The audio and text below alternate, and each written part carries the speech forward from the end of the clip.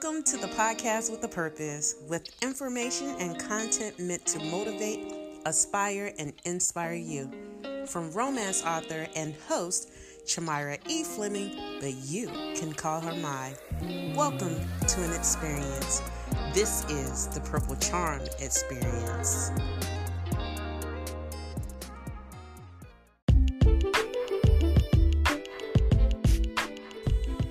Hello, everyone. Today I wanted to begin with a wonderful quote by the amazing Vivian Stevens, a founder of Romance Writers of America. This particular episode is going to be a little bit heavy today, where I'm talking about the controversy surrounding the Vivian Award. And so I wanted to kick it off with a beautiful quote by this amazing woman. And it reads, "Since we all live in the universe, it is well worth remembering that underneath the outer dressing of ethnicity, color, and gender, we are all the same, showered with the gift of stars."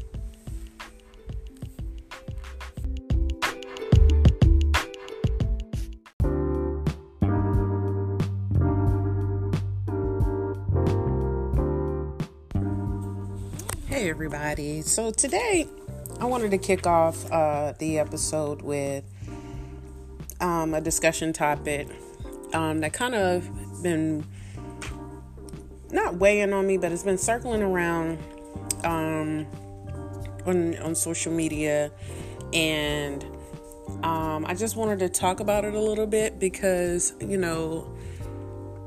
know social media can be a toxic place,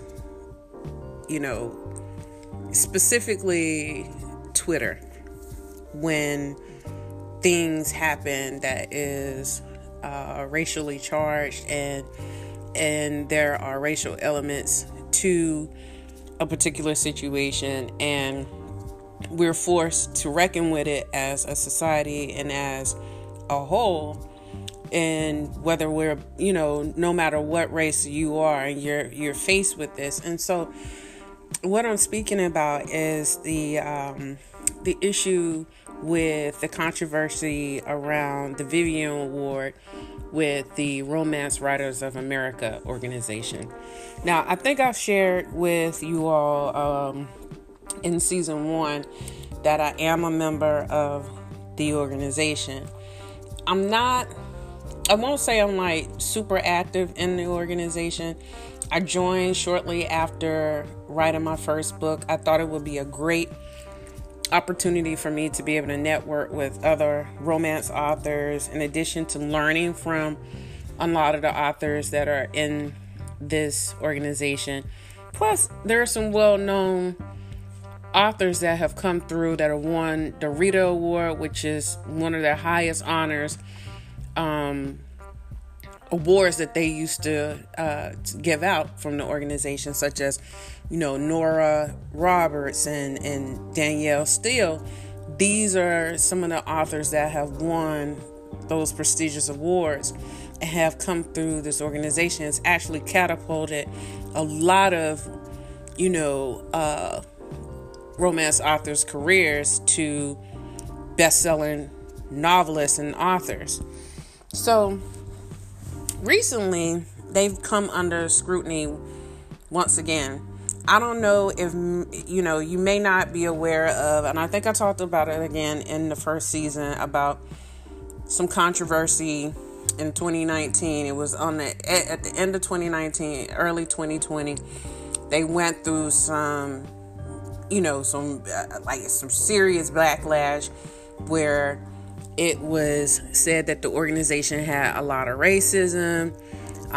One of the authors was greatly criticizing the organization, its board, and it was a mess, to say the least.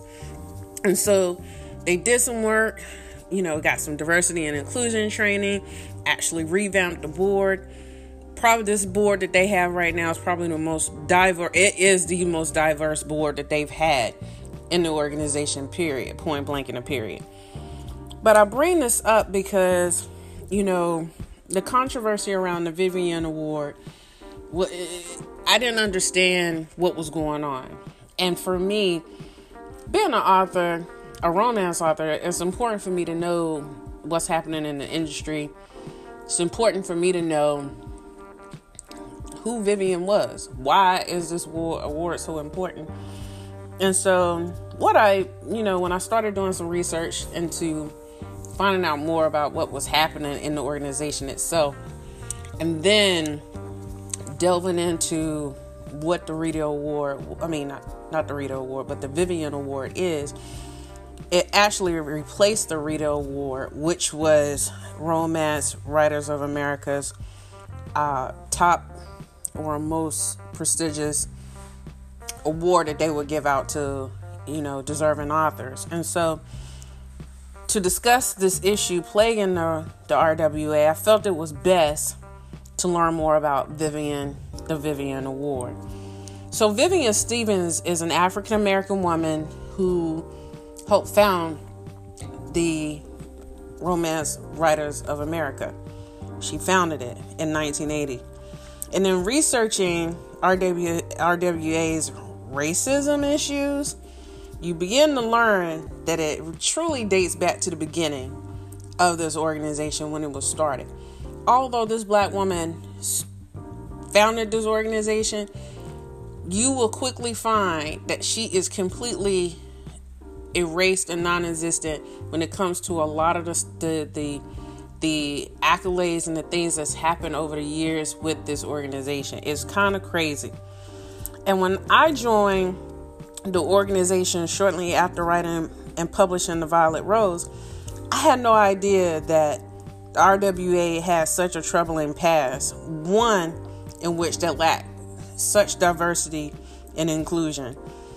It wasn't long before I realized in doing this research that although there were black and brown members, they were few and far between when it comes to how they were acknowledged within the organization. And they didn't serve as part of the organization's leadership team up until, the year that I joined. You just didn't see people that looked like me at that time. And it wasn't until I became a romance author that these blinders that I had came down, and I began to see the racial problems and inequities in this industry. And for instance, I was reading an article by TexasMonthly.com, and I quote, there was a survey, a 2014 survey of 4,000 romance writers that was conducted by Christine Larson, which is a romance expert and journalism professor at the University of Colorado Boulder. And that survey revealed that authors of color earned about 60% less than white writers. Can you imagine that? Being an author like me, and I'm learning less than my counterpart. And there are women that have come through the Romance Writers of America organization, and that are white women authors who have completely had their careers in the romance writing industry just completely take off, and become best-selling authors, And then it wasn't until 2019 that a black writer had been awarded the Rita Award, which, like I said, was the RWA's highest honor. And it wasn't that we didn't try or that we didn't want it. It's just that we never had the opportunity or was given, the ability to shine in that way. And I thought it was ironic that although this organization that was founded by a black woman, somehow it had experienced so much lack of diversity and opportunities for women of color for so long. And it's just amazing to me that even in this space, we have to navigate racism in such a intrusive way. And it's like, no matter how far we go, you realize the tentacles of racism and what it touches in every aspect of our lives. So many people that act like that racism doesn't exist, please believe me, it does.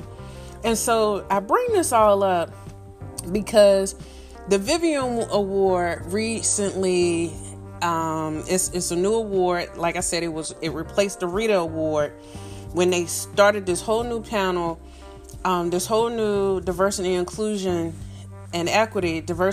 and inclusion effort to really start to deal with the racism that was built into this organization for so long and try to rectify it and make the organization better. And so what they did was they got rid of the Rita Award and actually decided to honor one of the founding members, which was Vivian Stevens, by creating this award called the Vivian Award. And now it is its highest honor. And when they did so, one of the stories or one of the novels that they awarded that was in the Christian romance category is and this particular romance story received a lot of backlash. I have not read it. I don't read Christian romance novels, to be quite honest.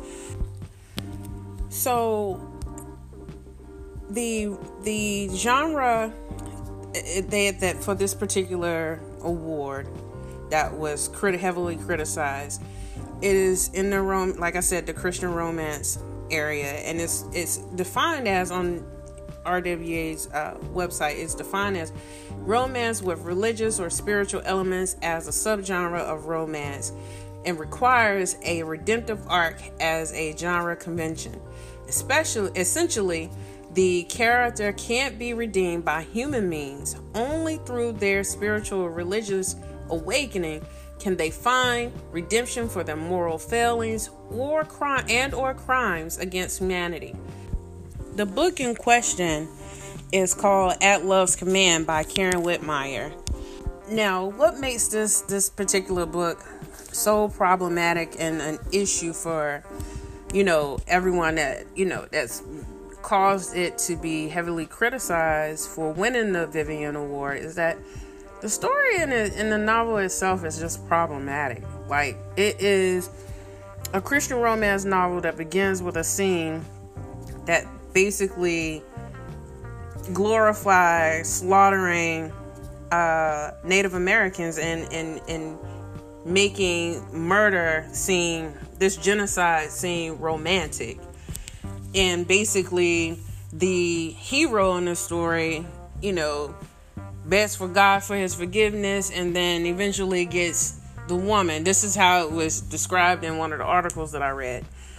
And in addition to the story itself being a problem, to tie it to an award that was essentially created as a symbol of diversity and inclusion, to me, was even more of a slap in the face.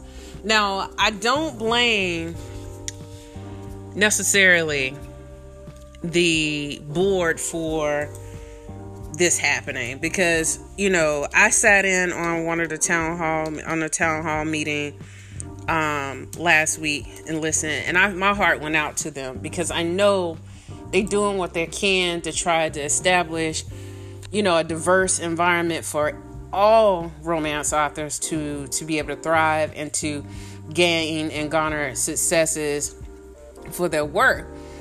But it just made me feel like they keep tripping over their feet when it comes to this area. And for them to have such a diverse board and this type of mistake to happen, it was just beyond me. And it was just, I felt frustrated for them, because I know it's not that they're not trying, but I just feel like this one should have, like this particular type of story should have been one that they should have easily been able to call out. Like, it's not cool or okay for, a group or a mass group of people to be killed.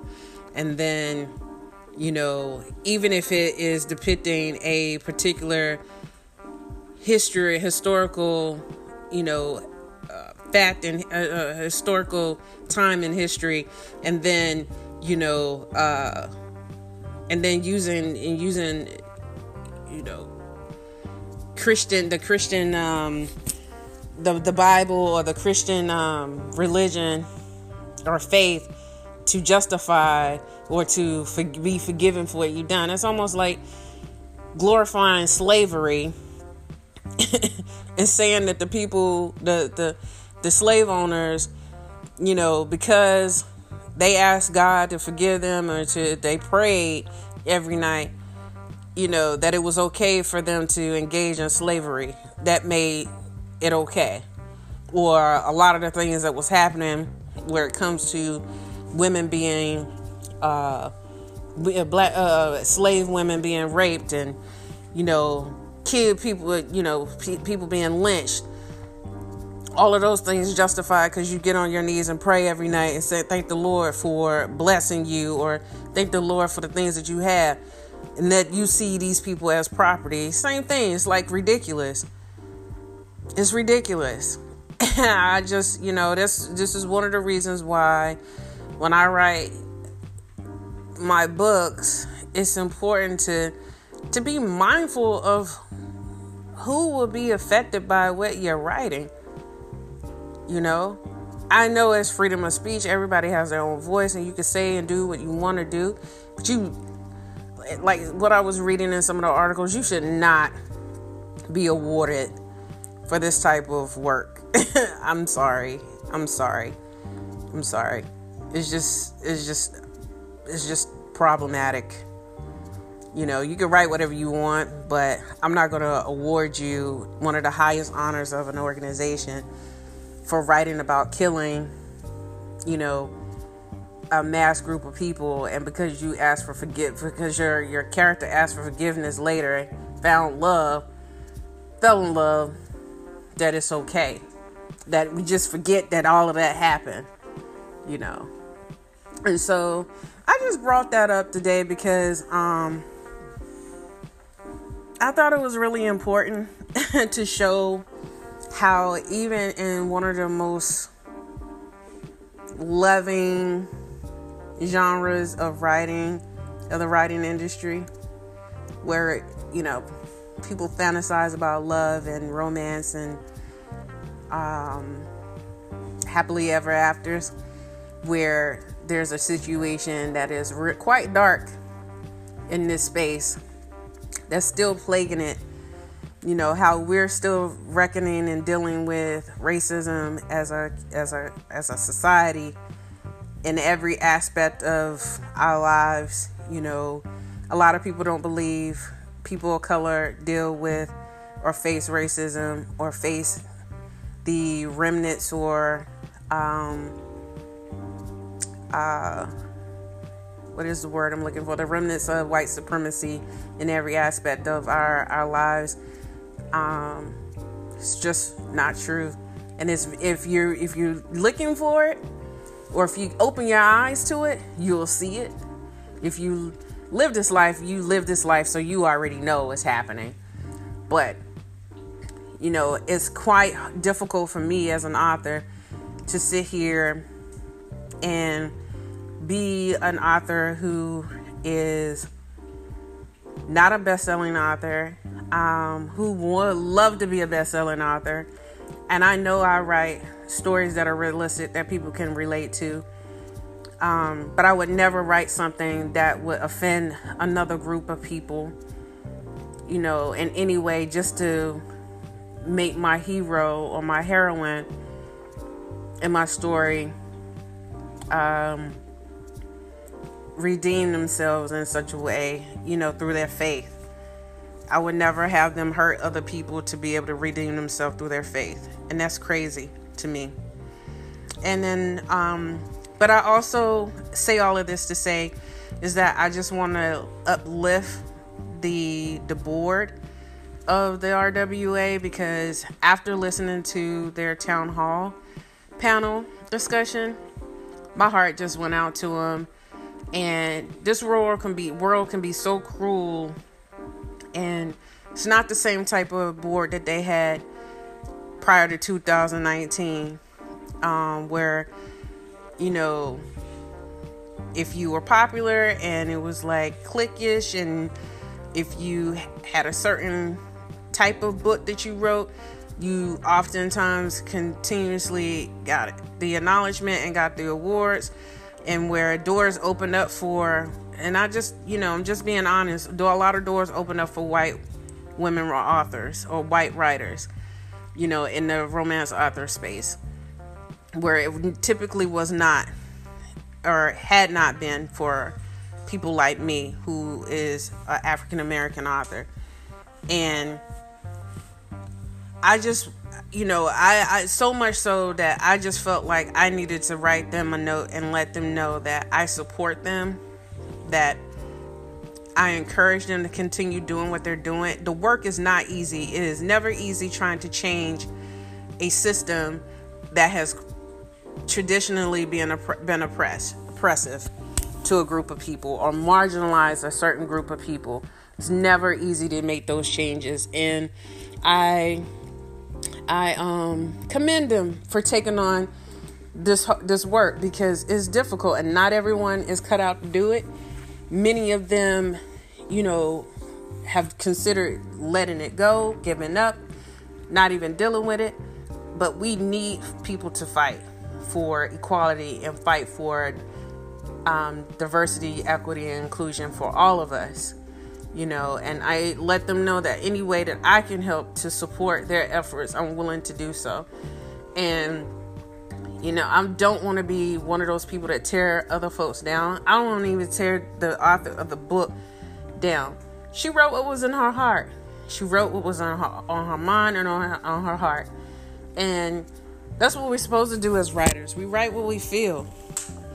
But I just don't feel like, it's okay when other people are hurt in the process, or when you depict something in history that is offensive to other people. And that's something that we have to be aware of as authors as well. And, it's not okay. In the past, something like that would have slid and it never would have got addressed. At least it's getting addressed now. And for that, I am grateful. And like I said, I support Romance Writers of America, the board, and all that they're doing to make this organization better. I'm still an active member, and I will continue to be an active member unless they do something that causes me to feel like it's not worth it, they're not even trying anymore, then I will be here supporting what they do. And I just wanted to, come on here and say that, because I think they deserve a little bit of grace and some good vibes, and not the negative ones. And I just also wanted to reflect on Vivian Stevens, because she is an amazing woman. I might spend an episode talking about her as well, because she was a trailblazer in this field, an editor. And just to read some of the things that she, writes, and like the quotes that in some of the articles that I was reading where she, was quoted, just poetic. And we deserve to shed more light on her as a woman within this area, this genre of writing. So thank you for listening today. I hope that this opened your eyes to some of the issues, that are within this industry that I am facing as an author, and how I'm navigating it. Right now, I'm navigating it by, being supportive and making it creating opportunities where people can learn about how some of the things that they can say or do offend other people, and being open and honest about it and talking about it, because that's something we need to do, because racism does exist and it is reflective and reflected through many of the areas of our lives. Whether you want to believe it or not, somebody is dealing with it and facing it every day.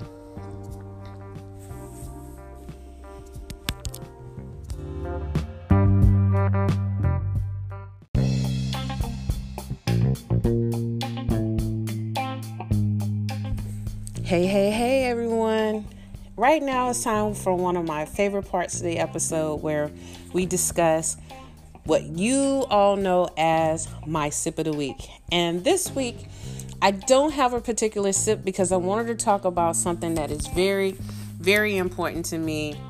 I wanted to share a few accomplishments that I have made over the summer, and basically use it as an opportunity to motivate, aspire, and inspire you to accomplish some of your goals and aspirations for the year. And I keep coming back to these things because I want to make sure that we're all reaching and accomplishing our goals that we set at the beginning of the year as we get to the last quarter, finishing up this third quarter, going into the fourth quarter of the year. And so one of the things that I did accomplish this summer, I began taking a course through Wine Enthusiast for my WSET, which is also known as the Wine and Spirits Education Trust Level 1 certification course. That was a 5-week course. It began in May, ended in June, and I'm happy to report. I think I had mentioned that I was gonna, I was excited about taking it, and that if I passed the exam, I was gonna, let you all know. I am happy to report that I did pass my exam, and they are in the process of sending me my certificate and my pin that certifies that I'm level 1, that I received my level 1 certification in wine. And so I just want to say that, the Wine and Spirits Education Trust is known for providing best-in-class education and qualifications to inspire and empower the world's wine and spirits professionals and enthusiasts. And they offer a comprehensive suite of qualifications covering wine, spirits, and sake. And this particular organization is globally recognized as the international standard in wine and spirit knowledge. And so I was very, honored to be able to take this course, and not only take the course, but pass it. And I'm looking forward to, continuing this journey and getting level 2, 3, and 4, hopefully in the future. But I just wanted to let you all know that, because this was something that was important to me, especially when I share my sips. I wanted to be able to share my sips with the ability to be able to speak, knowledgeably, with a knowledgeable background about the sips that I was sharing with you all each week.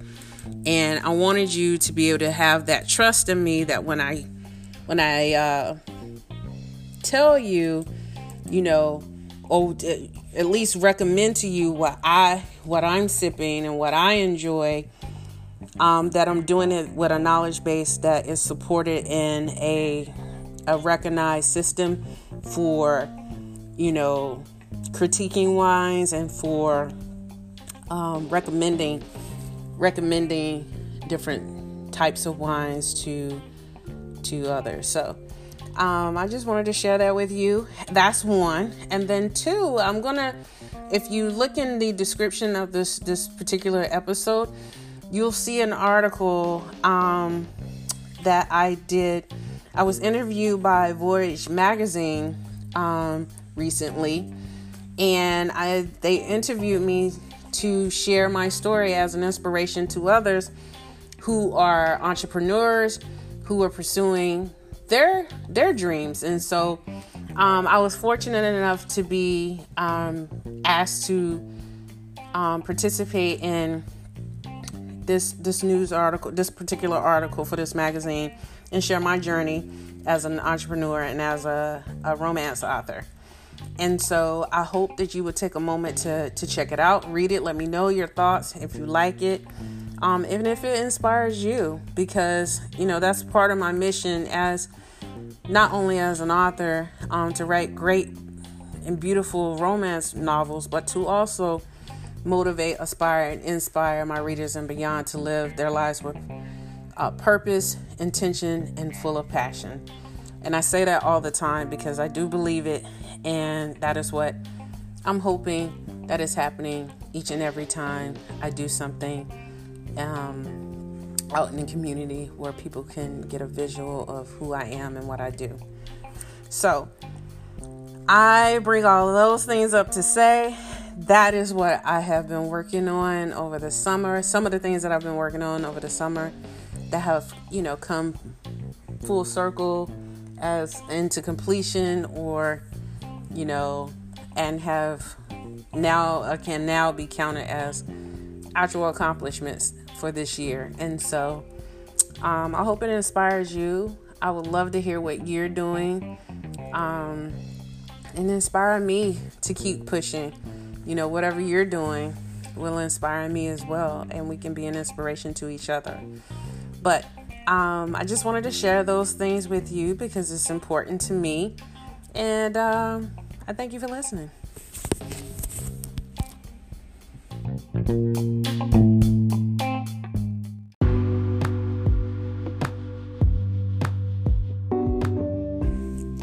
Hey, everyone. Today I'm back with 3 new facts of Prince history that I wanted to share with you all. This one, I'm purposely skipping over the Black Album because, I might cover it later, but I'm just purposely skipping that one today because I really want to focus on the Love Sexy album. It's one of my favorite albums, and ironically, even though it was released on May 10th, 1988, when I recorded this episode, it was actually the 10th of August. And so I just wanted to start by saying that Love Sexy was the 6th song on the Prince's 10th album, Love Sexy. This particular album I love, and it is an interesting album because if you have the original version, then you know that when you get the album, it actually has just one track. And although all of the songs on the album run as one straight track on it, so it's not like a traditional album where you have 1 track, 2 track, 3 track, and so on and so forth. This track is just one track, and you can't skip through any of the songs. You got to play it continuously straight out to listen to it. And I just remember over the years that being an issue, and people was, really irritated and pissed off with Prince because he did that. But it's such a great album, and I love this album because of all of the great songs that's on it. It is just a really, really cool album. Some of the facts that I wanted to bring up is that, 1,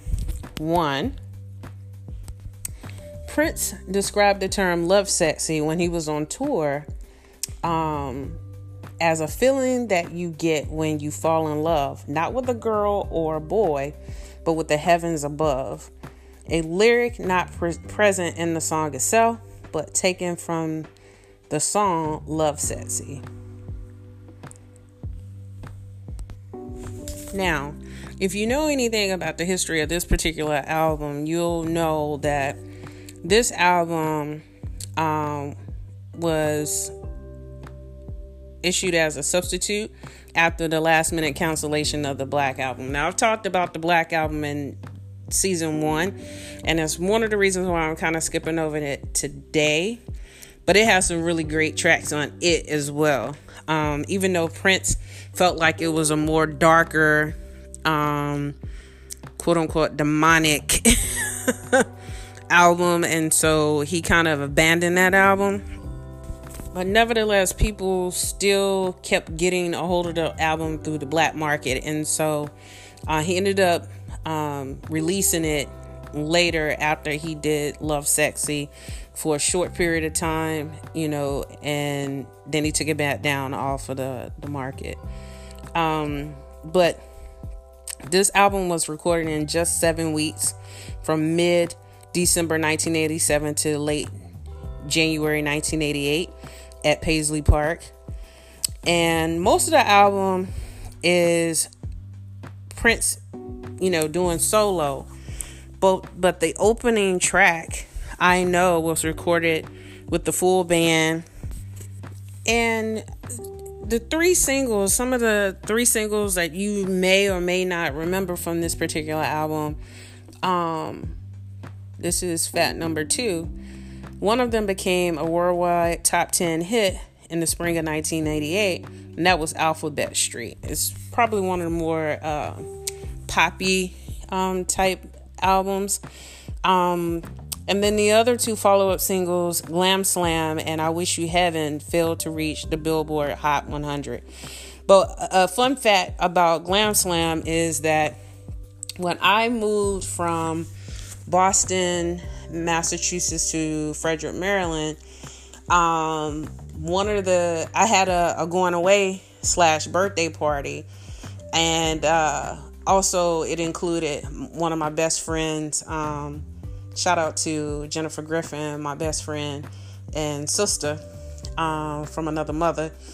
I had a birthday party / going away party for her and I.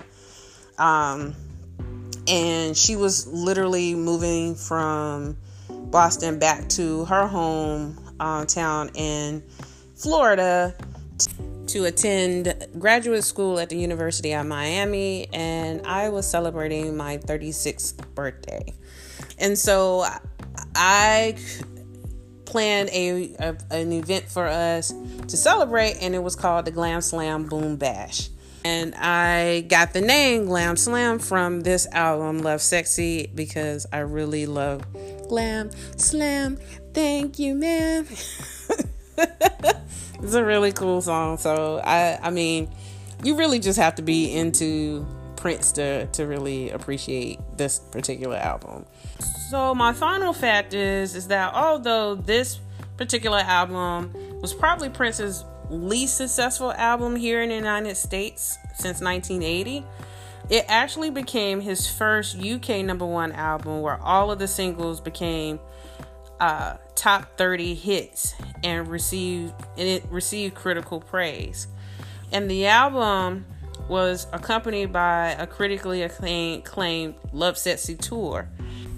And I remember after he passed away, there were so many clips of the Love Sexy tour that began to surface on YouTube and across the internet. And I remember watching like hours and hours of like this video footage, because you really, I don't know if you can even buy the DVD. At least I've tried to find it. I actually just got myself confused by thinking that I had it, but it was actually the Sign of the Times tour that I got the video of. But the Love Sexy tour, I completely love that tour because he was probably in some of the, probably the best shape of his life during that time frame. His hair was simply gorgeous. That era going into the graffiti bridge era,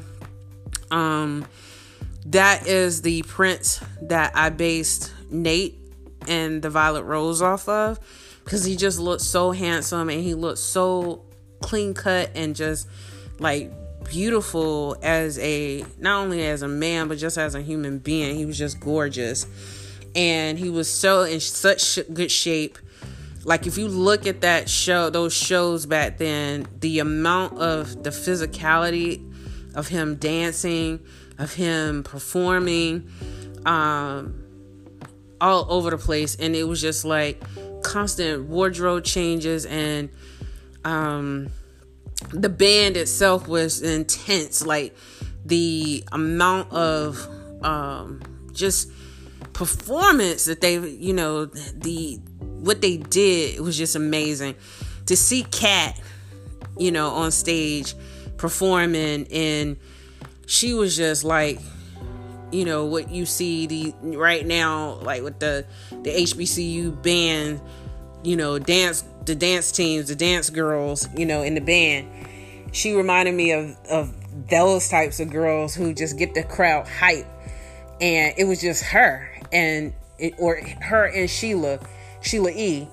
And they would come and just perform together, and then perform with Prince, and then they show it out, just turn the crowd out, the whole band. And it's just amazing to see the footage from that time period, and how in shape all of them were, and how to me, there's very few artists and entertainers and performers that perform on that level that they performed on, at that time. And to me, no one touches Prince, Michael Jackson, Janet Jackson, anybody that came up during that time period and they was performing at the level that those guys was performing at. Because when you went to a show of theirs, they put on a show. And I was fortunate enough to be able to go see Janet Jackson perform. Prince and Michael were two of the ones that I really wanted to see perform, but I never did get a chance to, see them because they passed away before I, was able to. But I was lucky enough over the last, 5 years, was able to see Janet perform. And she rocked it. It was just like young Janet performing, even though she was much older. And I'm telling you, to see these people that perform at a high level like that, and they put on a quality show like that, there will never be anyone else that can replace them. That's why the Welcome to America tour, seeing that tour,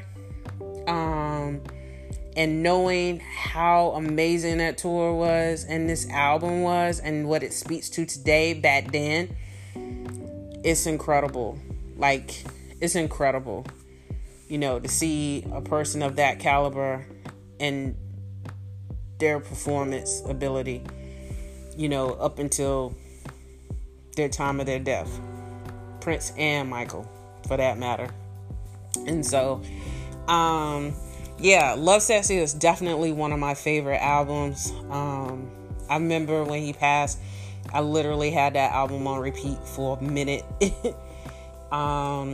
When Two Are in Love is a very special track to me. The first love scene that I wrote with Nate and Violet in the Violet Rose, I wrote that love scene to that track, and I listened to it over and over and over again, just so that I can capture the moment of these two falling in love and making love for the first time. So, there are some really great connections that I have to these albums and to my writing when it comes to, especially to that first book. I can connect it back.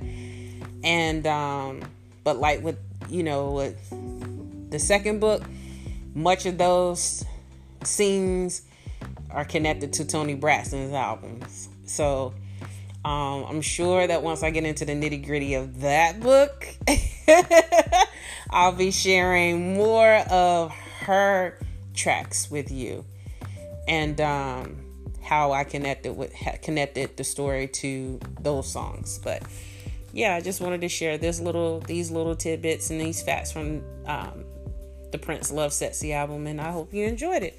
And next week I'll have another 3 fun facts or another 3 Prince history facts for you, and we'll get right into it.